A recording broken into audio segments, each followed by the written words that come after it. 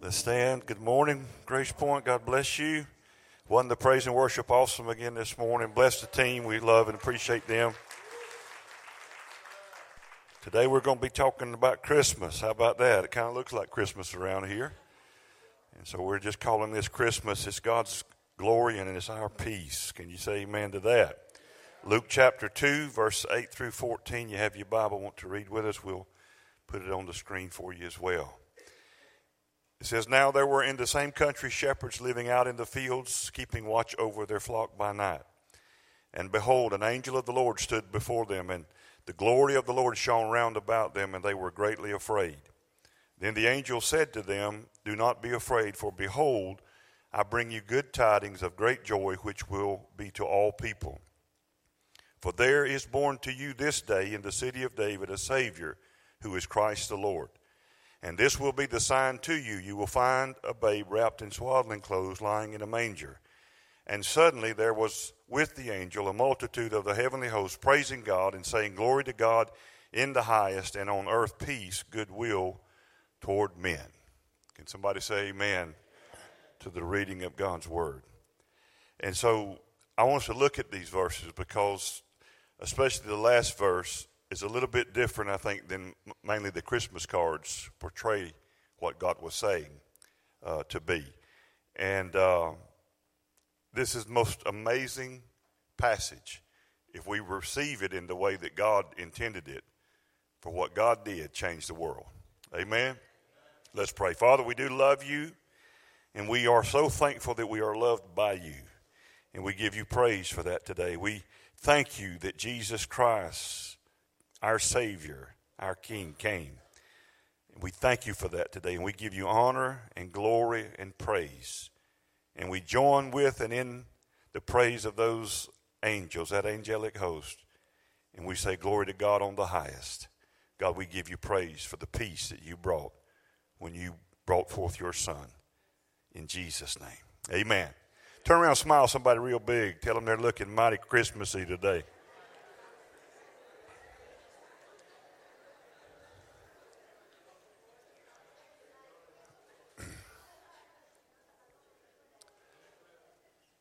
I just want us to look at just a little highlights of these verses, just little parts of it that sometimes I think this little passage is so familiar to us. I think it's easily read over. It's become so familiar that when maybe we've missed something that's contained in these words. But it just says, "For there is born to you." This is so appropriate. What was said today, that Jesus is the reason, but you're the reason. Because if it wasn't for us, Jesus wouldn't have came. And that must make us pretty special in the sight of God. It says, "For unto us there is born to you." It's to you. It's a gift from God. And it says this day. Everybody say this day. See, it happened on a day. Now, we're pretty convinced that it's not December the 25th. But it did happen on a day. Probably wasn't December 25th. We believe the Bible hints that Jesus was no doubt born on the first day of the Feast of Tabernacles and circumcised on the 8th day of that feast. But it happened on a day in history. Not a day in some mythological, imaginary story, but a real day. And not only would it happen on a real day, it happened in a real city. It says in the city of David. It happened in a city, in a real city, not in Narnia, not in Middle Earth, not in a galaxy far, far away, but it happened in a city. I looked this up on Google because that's the kind of pastor I am, I told you. And he was born in a city that's 6,450 miles from Valdosta. I looked it up this morning. The city that he was born in still exists today. It's a real city. It's a real city just like Valdosta. The city's name is Bethlehem. Beth means house. Lehem means of bread. The bread of life was born in the city, in the house of bread, Bethlehem. It's also called the city of David. That's where the great king of Israel was born. It's 6 miles from Jerusalem. Bethlehem is still there. It's still a city today. And this city that our Savior was born in was prophesied by the prophet Micah. It's pretty obscure passages, but in Micah chapter 5 and verse 2, hundreds and hundreds and hundreds of years before Jesus was born, Micah the prophet said in verse 2 of Micah 5, "But you, Bethlehem Ephratah, though you are little among the thousands of Judah, yet out of you shall come forth to me the one to be ruler in Israel, whose going forth are from of old, from everlasting." That prophet pinpointed the exact city, a city that wasn't even wasn't even considered a village at that point, but that's where God chose to make his entry into the world. He wasn't born in some hallowed halls or some cathedral or even a synagogue or coliseum or in some king's palace, but he was born in a manger. He was born in literally a cave where animals were being stored from the cold, with the smell of manure in the air. You see how easily it is to miss God if you don't look for him. I tell you, he's still birthing things in mangers and places that you wouldn't think he would show up. He's showing up in those places. It says that he's a Savior. It says, born unto us in the city of David. It just says these were a Savior who is Christ the Lord. If you've ever committed one sin, then you need a Savior. Because the Bible said the wages of sin is what? Death. And so if you've ever committed one sin, I'm going to go ahead and say I'm going to be 100% accurate. Everybody in here needs a Savior. Because everybody in here has committed sin. But if you've ever committed one sin, then I want you to know that death that sin brought, God came to be your Savior.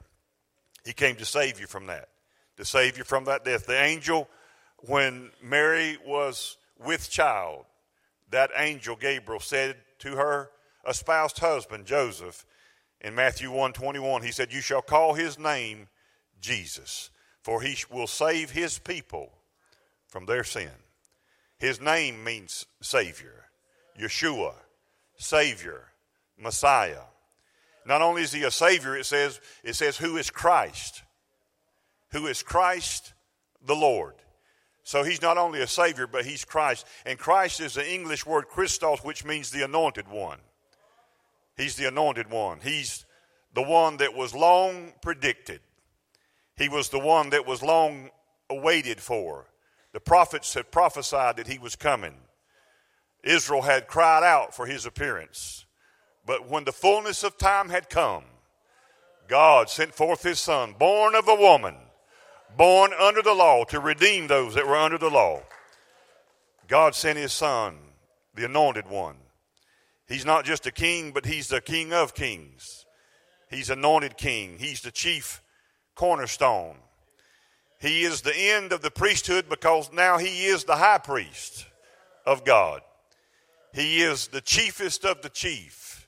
He is the supremest of the supreme. He is the Alpha and he is the Omega. He is the first and he is the last. He is the Lord. He is not just Savior and not just the anointed one, but he says Christ the Lord. And not only is he a Lord, but he's a Lord of lords. Can somebody say amen? Boy, it'd be easy to just take off on this right here. Now I'm having to discipline myself. But he's the Lord of lords. He's the Lord of the universe. He's the Lord of all things because God made him so. I love the song, the new song they sung this morning, and it's in my notes because it says in him all the promises of God are yes and amen. Boy, they was confirming my message, didn't even know it. All the promises of God are yes. None of God's promises are no. If you find a promise, the answer is yes for you. There are no no's for you. All the promises of God are yes, and the word amen means let it be so to me. It's personal to you, all of his promises. Because in him, those that would put their trust and their faith in him, he would fulfill all of their promises and all their dreams. if they would just trust in him. He would accomplish more than anybody, even the prophets, had ever imagined that he would accomplish. He would accomplish more in his life and in his death than anybody ever dreamed possible. He would not only cover sin, he would remove sin as far as the east is from the west. And he accomplished that. He's the Lord of heaven, and he's also the Lord of the earth. The Bible says in Isaiah 9:6, for unto us a child is born.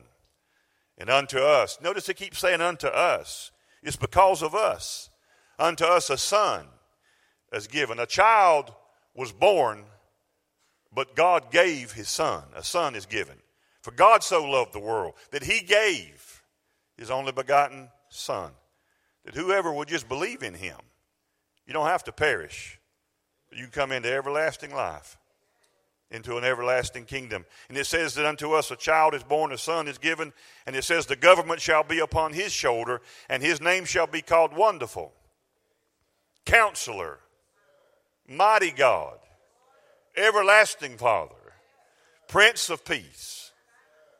Come on, somebody. And to the increase of his government. Everybody say increase. He's never had a day of decrease. He's never had a recession nor a depression. To the increase of his government and of peace there will be no end. He is the Lord. He's the Lord of a never-ending, ever-increasing, ever-expanding government and kingdom, to which they shall never be no end. Can somebody say amen? Hallelujah. In Luke chapter 2, verse 13, it says, and suddenly, I like them suddenlies in the Bible. I need more suddenlies in my life. I'm talking about the good kind of suddenlies. And suddenly, there was with the angel a multitude of the heavenly host, and what were they doing? Praising God and saying, glory to God in the highest, and on earth peace, goodwill toward men. Now, this word multitude here, see, it seems to me, what we have here is we have one angel delivering the news to these shepherds who are watching their flock by night. We've got one angel doing the talking, because you can't understand a bunch of people talking at the same time. But we got one angel announcing this good news. One angel is bringing the news, but apparently one angel is not sufficient to respond to the news. Because once that one angel, it says, gets through telling the news, it says then suddenly we've got a multitude of angels that are there to respond with praises to God to that good news. The word multitude there is where we get our English word plethora. It means an excessive amount. It means amount in Greek that is uncountable, not measurable. That's how many angels God said needed to be around. Once this news is announced, he says they need to be that many angelic beings there to celebrate that good news. And when they heard that one angel announce and proclaim that good news, all of those angels burst into praise before God. And they started saying, glory to God in the highest, and on earth peace and goodwill toward men. We need to join in with them angels. We need to give God praise because of this news. Because unto us a son is born in the city of David, a Savior. He's the Christ. He's the Lord. That's what Christmas is about. That's what it means to us. And see, the scripture right here, this is on so many, verse 14, Christmas cards. And I'm not saying it shouldn't be. But even though it's so familiar to us, there's so much misunderstanding about really what was God saying through this angel. Some translations of the Bible here say that they were proclaiming, this angel was saying goodwill among men, and or peace to men of goodwill. Some translations renders it. But this passage has been interpreted by most people in the church to say Jesus was bringing peace on earth among people. And they want peace to be at Christmas time where, in other words, folks not fighting one another. And in times past when countries and nations have been at war, they would at least have a ceasefire for one day on Christmas. And many think, well, that's what God was saying. He was just wanting people to get along and for there to be peace among men. But that's not why these angels burst into spontaneous praise and glory to God. Because if that interpretation of this passage in this verse 14 is true, then Jesus' own words in Matthew 10, verse 34, 35, and 36 would contradict this that the Father was saying. Because Jesus said there, think not that I am come to send peace on earth. That's what Jesus said. Jesus said, I didn't come to send peace on earth. He said, I came not to send peace, but a sword. He said, for I have come to set a man at variance against his father, and the daughter against her mother, and the daughter-in-law against her mother-in-law, and a man's foes shall be those of his own household. That doesn't sound like peace at all, does it? What Jesus is saying is that the people that believe in me and accept my truth, a sword divides. There's folk that don't like it because you serve Jesus. Even if they kin to you, they don't like it because you serve Jesus. I've had folks cut off fellowship with me, in relationships with me. Some folks have lost their jobs because they chose to serve and live and put their trust and faith in Jesus. Amen? But prior to Jesus' coming, the Bible shows us that there was wrath from God against mankind for his sin. That didn't start happening until the law came, but once the law came and man said, we're going to keep this law and we're going to be judged by our ability to keep this law, then the wrath of God we see in the Old Testament. Paul called it in Romans and Corinthians. He said the law is a ministry of condemnation and of death. That's what the law brought. God never gave the law because he ever expected one person could keep it. He gave the law so man can know that they could not come up to God's standard for righteousness and holiness, and that the only person that could keep that was God himself. So God chose to become a man. And that he, in his life, would live and keep the law and then accredit our accounts that we had kept it through him. And that's called being justified. Justified before God, declared righteous before God.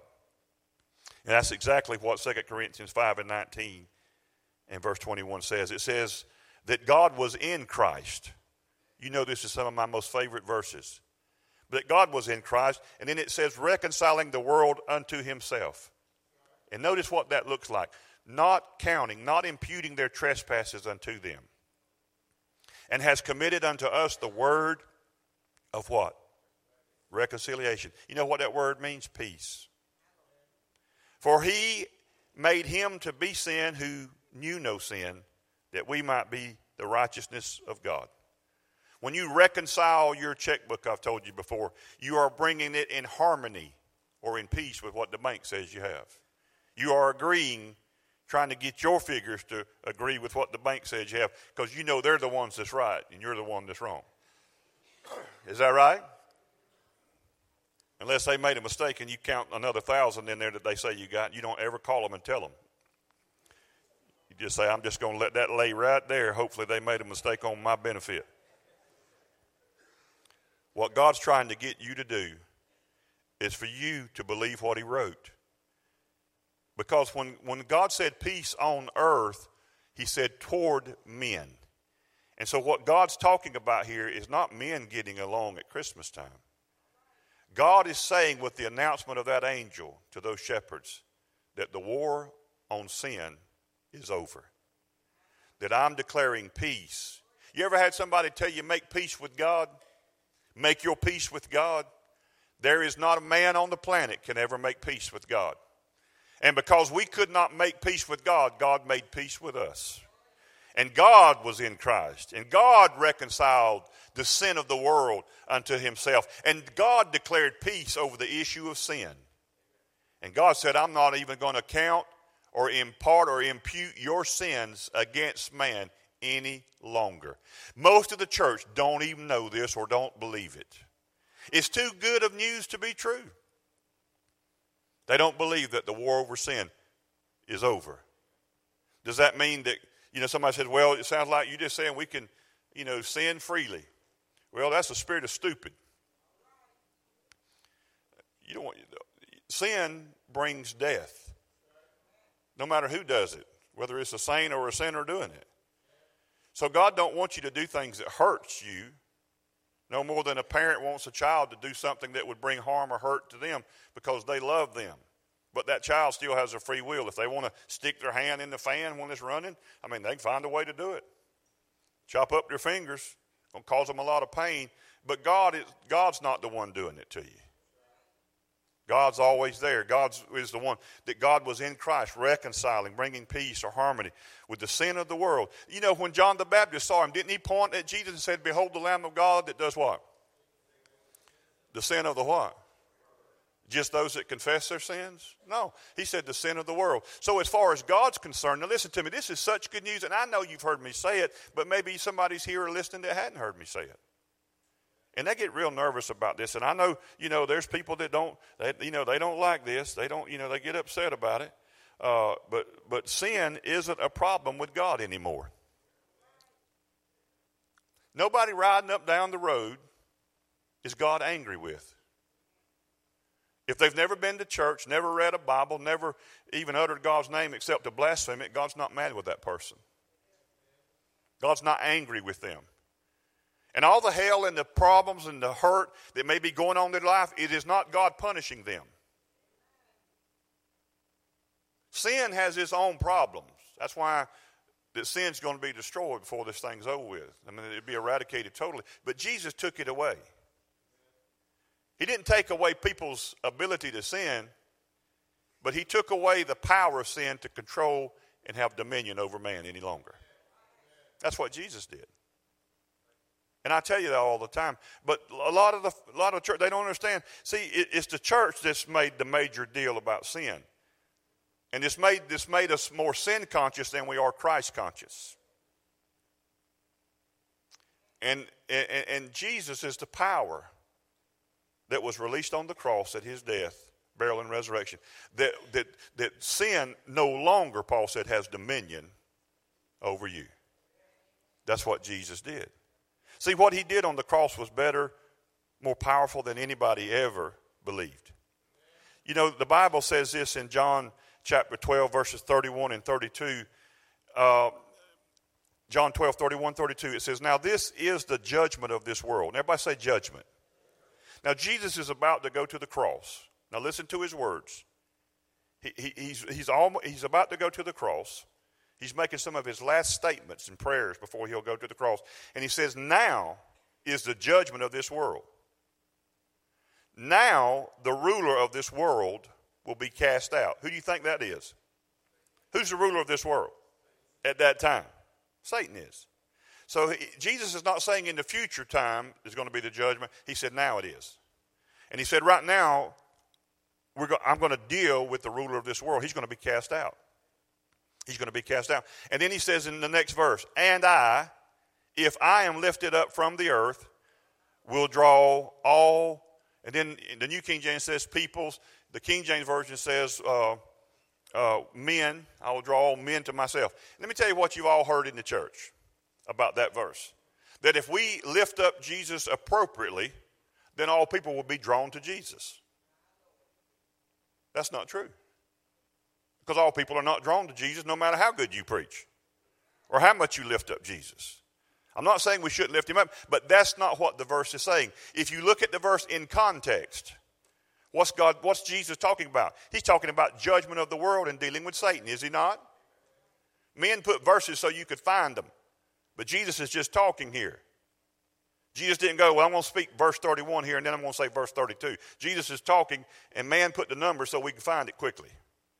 But in the context, Jesus said we're talking about judgment of this world and the ruler of this world, which is Satan, being cast out. And Jesus said, this is how I'm going to do it. If I'm lifted up from this earth, and it says he was speaking about the manner in which he would die. He said, "I will draw all." Now, how many's got a King James or a New King James? It won't show on that screen. But the word peoples there, or the word men, is italicized. Now, what have you and I learned about that in our Bibles? It's not in the original language, is it? And so that's the translators saying, we added this ourselves. We put this in because we felt like it. Or we think this would make it better. Or we think this is what he was really saying, but he didn't say it. So the verse really reads, "And I," Jesus said, "if I'm lifted up from the earth," he's talking about on the cross, "will draw all to myself." All what? What's he drawing to himself when he was lifted up on the cross? He was drawing the sin of the world to himself. That's God. You ever see these lightning rods on top of these buildings and structures that are high up? They put lightning rods. And why do they put them there? Because when that lightning strikes, they want it to strike that rod and not the building. And so it draws that lightning to itself. What Jesus was Jesus was like, just like that. He was like a lightning rod. And he drew all of God's wrath for sin to himself. He said, if I'm lifted up, I'll draw all of this judgment to myself. See, that's why the Bible talks about that in Isaiah 52 and 14, that Jesus is a physical appearance. Listen, it said he was marred more than any other human ever. He wasn't recognizable as a human. Now, we know that could not have happened to him just because of physical beatings. Because the Bible goes on to say that not one bone of his body would ever be broken. Is that right? So you can't beat somebody till they are unrecognizable as a human and not break some kind of bone. Face bone, cheekbone, jawbone. I mean, if he was beat that badly, he was beaten. Make no mistake about it. But what I'm trying to get you to see is this is more than a physical thing that Jesus was bearing in his body on the cross. The Bible said he bore our sicknesses. He bore our diseases. The chastisement of our peace, it was on him. He bore all of those things. And so I believe that when Jesus was on the cross, you can't get that disfigured, all the sin of the world. Him who knew no sin became sin.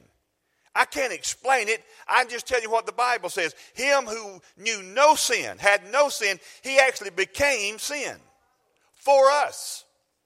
He became what we were so we could become what he is, the righteousness of God.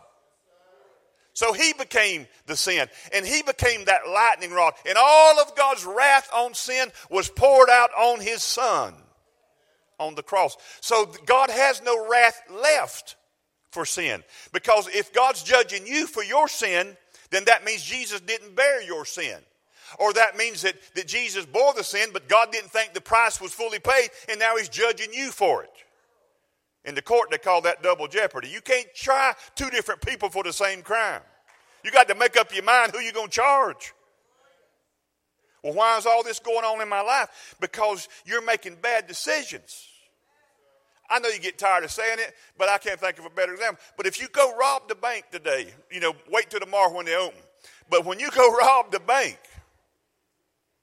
you decide you're going to need Christmas money and nobody going to give you a bonus, so you're going to take one. So you go rob the bank, then you're going to get in a lot of trouble for that.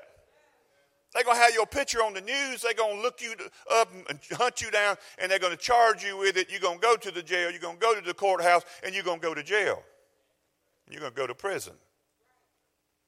But don't ever imagine that God did any of that. Well, I'm paying for my sin. No, you're paying for your dumb decision. Jesus done paid for your sin. Well, is it a sin for me to steal? Yeah, it's a sin, but it's already been paid for. Wait now, preacher, you mean all my future? You mean sins I ain't even committed has already been forgiven? That's what I've been trying to tell y'all for 10 years. Yeah. And then right now, then here the church bows up, not this one, but those on watching me on, whatever. Somebody forgive future sins. You better pray his future sins have been forgiven, because how many were your sins future when Jesus died? Selah. That means pause, reflect, meditate. All of mine and your sins were future. So if mine and your sin wasn't dealt with on the cross, then that means we need to be having prayer services asking Jesus to come back and get back on the cross again for us. But Jesus paid for sin, the noun, the entity, that thing called sin. Jesus paid for it. And God's not keeping a record of your sin. And if you could get that in your mind when you go through tough times, you wouldn't be sitting there thinking God's trying to get you. And if you go to the wrong church and listen to the wrong preacher, that's the way you're going to live. And you're going to think that God, and somebody said, well, you're just giving people a license to sin. Come on, man. People have been doing a good job without license, best I can tell. People don't need my help to sin. They're doing pretty good on their own. This won't give you freedom to sin that I'm telling you. This will give you the liberty and the freedom for sin not to have dominion over you when you believe what Jesus accomplished. I used to hear even a great, great preacher. He's gone on now, but I'm talking about worldwide and on. And he used to make this statement often. He would say, if God doesn't, soon judge America for her sins. And sometimes he would say the sins, particularly of homosexuality. He said, if God doesn't hurry up and judge America for her sin, then he'll have to resurrect Sodom and Gomorrah and apologize to them. And everybody would holler amen and yay. And that quote has been reprinted and printed hundreds of thousands of times. And much of the church believes it. But if God ever did judge America for her sin, or any other nation for her sin, since the cross, then God would have to apologize to his son and say, your sacrifice and your blood and your death was insufficient and did not accomplish what I sent you to do. Somebody say, well, I feel like I'm paying for my sin.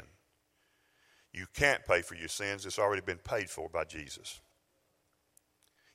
You're suffering consequences of bad decisions. If you're hammering a nail and miss the nail and hit your thumb and burst your thumb open with a hammer, God's not paying you back because you sinned the day before. You just wasn't paying attention and you hit your thumb instead of the hammer. The nail with the hammer, right? But a lot of the church don't. Well, I know the Lord. I've had so many things over the years. I've had couples. This has happened numerous times. Couples would sit in my office, and they were praying for a child, and the wife got pregnant, and then they had a miscarriage, and they lost the baby. I don't know how many times over these years I've had couples sit in my office as a pastor and sit there and weep and say, I know the Lord, I know I'm just paying for my sexual promiscuity in my former years. I know I'm just paying for what I've done when I was a teenager, or how I lived, or what I've done. And it breaks my heart to hear, because they believe that. They're crying about it. They believe God's paying them back. They believe that they're reaping what they sowed. When the Bible, this is a whole nother message. We'll do it another Sunday if y'all want to. But reaping and sowing is not what you've been told. When the New Testament talks about reaping and sowing, it's talking about money. It's not talking about in the context. Yeah, you reaping something that you didn't sow. You're reaping the benefits of Jesus when he sowed his life as a seed.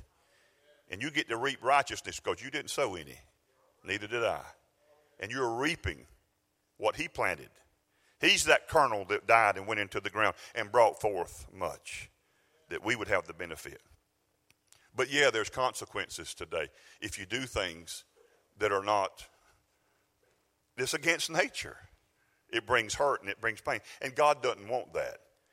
And I'm not saying that, it's a frivolous thing, but all the murder, all the perversion, every vile, rotten sin imaginable, all sickness, all disease, everything known to mankind like that came upon Jesus Christ on that cross. He, like that lightning rod, he drew all of that to himself. And I know that there's, a lot of the religious folks, they don't like this, but it's true. Sin has been dealt with by God. That's why that when Jesus was on earth, he so aggravated people. Because remember, listen to me. You remember that when Jesus was preaching that day and they tore the roof off when they lowered that guy in on the cot? Anybody remember that besides me in the Bible?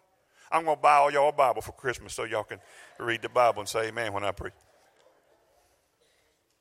Y'all remember that story? If you don't now, I'm supposed to preach it to you, and that'll be another whole sermon. How many remembers the story now? Now the hands are going up. Okay. Tore the roof off, they lower him down. All right, why do you think his buddies brought him to Jesus, climbed up on the roof with him on the flat, tore the tiles off, and with ropes lowered him? Why do you think they did that? What do you think their motive was? Oh, it's not hard, y'all. I'll just sit down here. Y'all let me know when y'all get an answer. Why y'all think that? So they wanted him healed, right? So they brought him to Jesus so that he could get physically healed and he could get up and walk with them and be better, right? Okay. So when they lower him down, do you think Jesus was smart enough to kind of figure that out? And so he's preaching. It actually said he was preaching. And he stops preaching because you can't preach. If somebody started tearing the roof off, I would probably stop preaching. So he stops preaching, and they lower this guy. And the first thing that Jesus says to him is he says, man, he points at him and says, man, your sins are forgiven you. Is that what he said? He didn't say nothing about healing. Didn't say anything about that. He said, man, that's that man, that one man right there. That man, you the man. Man, your sins are, not will be, not future. Your sins right now are forgiven. And in case you're not real clear on this, you. So we got a whole bunch of personal. Man, that's you. Your sins, not this man, your sins are, right now, present tense, are forgiven. You. And the scribes and the religious crowd, just like they do today, when they hear somebody preach the truth of the gospel, they get mad. And the scribes and the Pharisees that sat by says, who does this man think he is? Only God can forgive sin. Well, that was God doing it. Because Jesus was God. Emmanuel, God with us. Who does this man think he is? Jesus said, let me ask you a question. Which is easier? Is it easier for me to say to this man, man, your sins are forgiven, or to say to this man, sick of the palsy, be healed? He said, so that you may know that the Son of Man has power on earth right now to forgive sin, I say unto thee, to the sick of the palsy, arise, take up thy bed and walk. And immediately he stood up and he took up his bed and he walked his way. And Jesus was saying, if I've got the power to bring a paralyzed man off of a cot, you need to believe in what, you believe that because you can see it, but you need to believe in that you can't see, that I'm the one that has power on earth to forgive mankind of all their sin, and that's why I'm here. And do you know why a lot of people are paralyzed? Oh no, some not physically, but many of us are paralyzed with fear and anxiety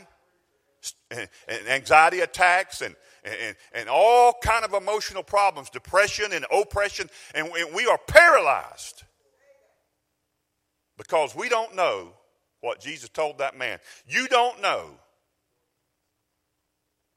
And it's not because I am not telling you, it's because you don't believe it.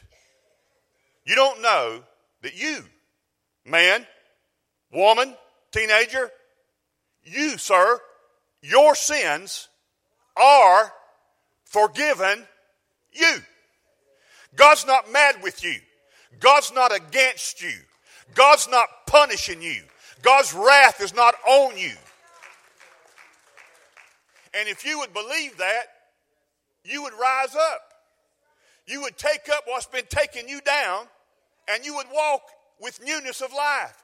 You would walk in the new and the living way of Jesus. You would walk with a new victory, with a new spring in your step. Christmas would mean more to you this year than it's ever meant before in your life, because you would know that your sins are forgiven you.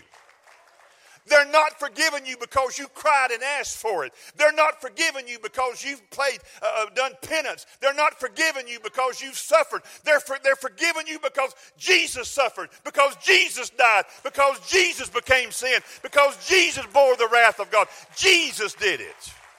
That's why. It's not based on you. Your salvation is not based on your ability to remember every sin you commit from this day forward. And if you fail to confess one of them, then hell is your home. That's a religious lie that will torment you, keep you in fear and in bondage and anxiety every moment of every day of your life. And that's not the good news of the gospel. The good news is the bill has been paid. The debt has been settled. The score has been settled through Jesus Christ. Glory to God. Now join them angels, giving God praise. Glory to God on the highest. Give God some praise. Give him praise. Give him praise. He's worthy.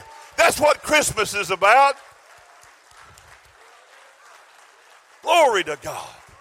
Now you know why them angels was happy. Now you know why it took multitudes and myriads of angels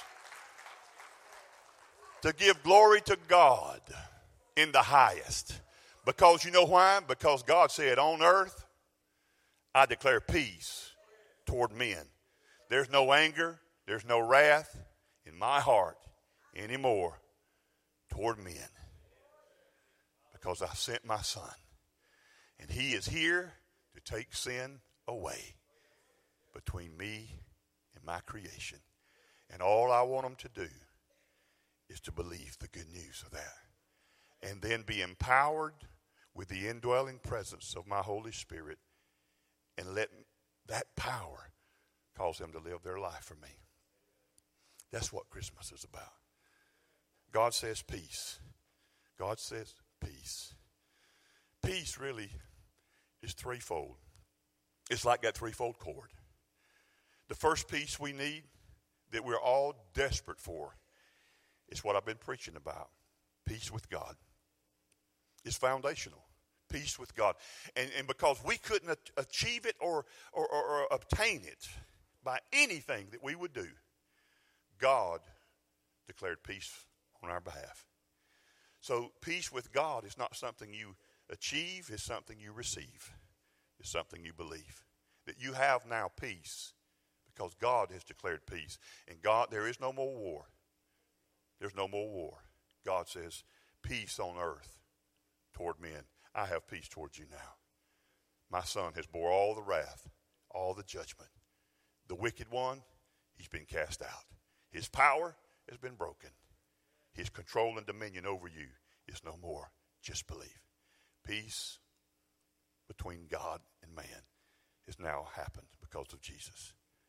And then the second one, once you know and believe that what I've told you, that your sins are forgiven, and you see, and notice that man that Jesus said, man, your sins are forgiven, he never had opened his mouth. What's all that church folk going to do that says you got to confess them to get them forgiven? Jesus must didn't know what he was talking about then, because that man never said a word, and Jesus told him his sins were forgiven, and he never even asked for forgiveness. The woman caught in adultery, you don't get caught in no more sin than that. She drug out the adultery bed. Jesus forgave her. She never asked for forgiveness. He said, woman, where's your accuser? She said, I don't have any. He said, neither do I condemn you. Now he said, go and live like you really are. Go and sin no more. How can people even think that they can go and sin no more? Because you receive first the free gift of no condemnation. Because Romans 8:1 says that there is now therefore no condemnation. You know that same word translated in English, condemnation, is the same Greek word that means punishment. You are unpunishable as far as God's concerned. You can punish yourself. You can stick your own hand in the fan. You can do ridiculous stuff and cause a lot of pain and trauma to your life, to your marriage, to your finances, and all that stuff. But it's not your Heavenly Father that's behind it, nor does he desire it, nor has he ever planned one day of horror in your life. He loves you. And that's why he came. Man, that's some good preaching right there. I'm buying this CD myself.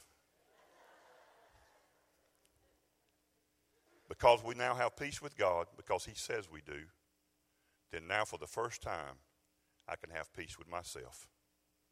And that's the second level of peace that we all need. We just need peace with ourselves.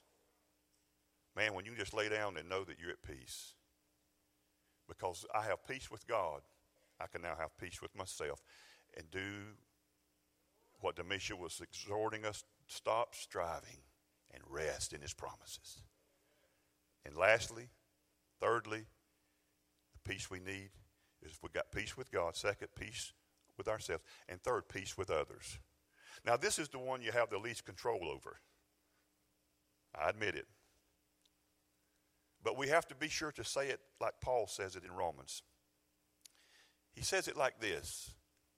He said, for as much as it depends upon you, be at peace with all men. Be at peace with them. As much as is humanly possible with you, you do that lends itself to peace. Now, Christmas is a very challenging time of year for a lot of families because you have to see your family, maybe. And you might not be thrilled about it. You might want to see mama and them, but you don't want to see brother and sister and them that will be coming to mama and them's too, or whatever your story is. Now listen, some of those hurts you have with those family and friends, some of those hurts are real old. Now some of those hurts are really new. Some of those, and some of us here, you know what you have to do this Christmas. No matter how hard it may be to you, you know what you got to do to bring that peace. Now some of you, some of us you're baffled by why your family hates you. Or why, you don't know what to do. But as much as possible with you, be at peace with them. Try to do that brings peace in your home. And just, listen, instead of being so focused on the hurt and the wrong that's been done to you, how about this year focusing on the sin that's been forgiven each of us? Let's be amazed by what we've been forgiven of ourselves. Let's let that be the focus. And let's be amazed because let's just be blown away and amazed by grace that's forgiven me of all of my sin and all of the hurt that I've caused, instead of me focusing on what somebody's done to me. Let me focus on what the Lord's done for me.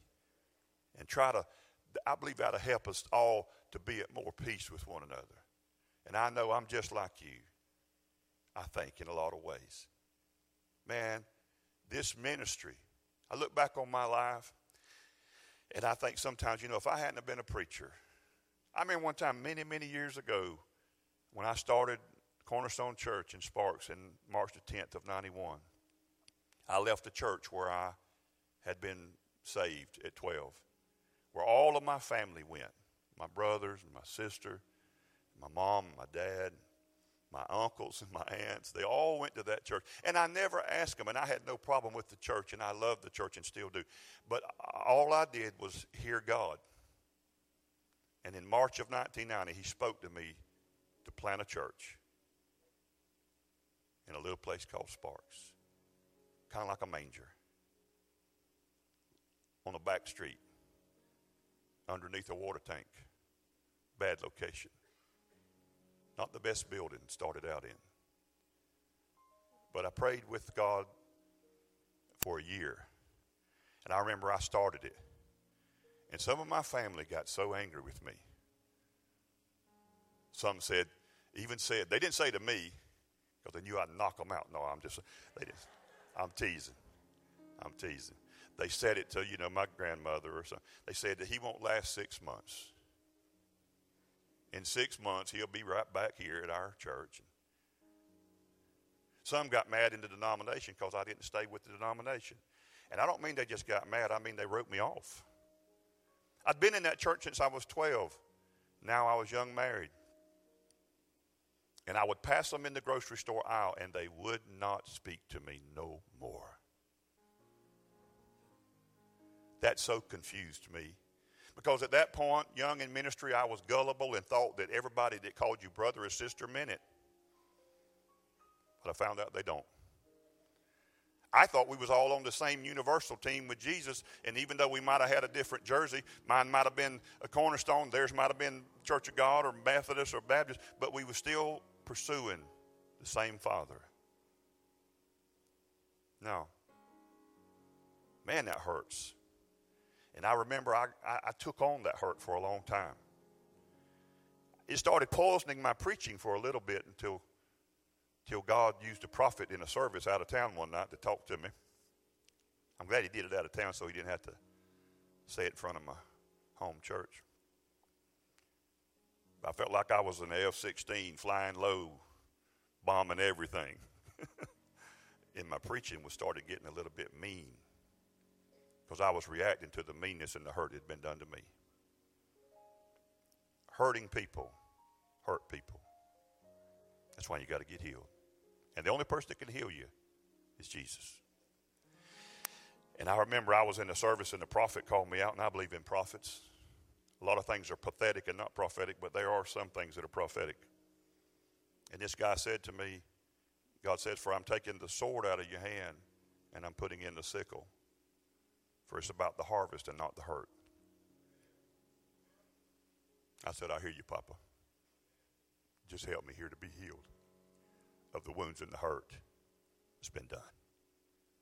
Help me, Lord, to receive that peace. And so I stopped trying to straighten out everybody and just try to reach in with the harvest and tell people about God and how much he loves them. And so began my journey of grace. Still on it, still learning, still growing. Wouldn't change it for the world. So when you gather around this Christmas, my greatest desire for you this year is that you'll experience and know personally that peace that God has given to you as a gift. Peace on earth toward men. That includes you. And secondly, that you'll have peace with yourself. And just know that everything's all right. God's not mad with you. And thirdly, when you look around at friends and family, and you may think they don't like it, and they might not, but just be at peace. Forgive them 7 times 70. Just keep loving, because love never fails. Just keep loving them. Just keep doing as much as possible with you. It's always easy to run, hide, say I ain't going to be involved with it. But if you're not careful, even as Crawford taught us that Sunday that he preached in here, you'll try to get away from all that, but what you'll end up doing is building you a wall and a prison for yourself to be captive in. So tear down those walls this year and try to love those family members, even if you have to do it through Skype or on a phone call or however. You know those you didn't send the Christmas cards to last year? Go ahead and spend a stamp. Go ahead and send them one this year. Let them be shocked that they got one from you. Just reach out. See what might reach back to you. Amen. Father, I love you today. And I thank you for this congregation in this house. And we thank you for the peace that you declared, that you purchased, that you gave to us on the cross. May we all receive that peace today in Jesus' name. I love you, church. You're dismissed. God bless you. We love you guys. God bless you.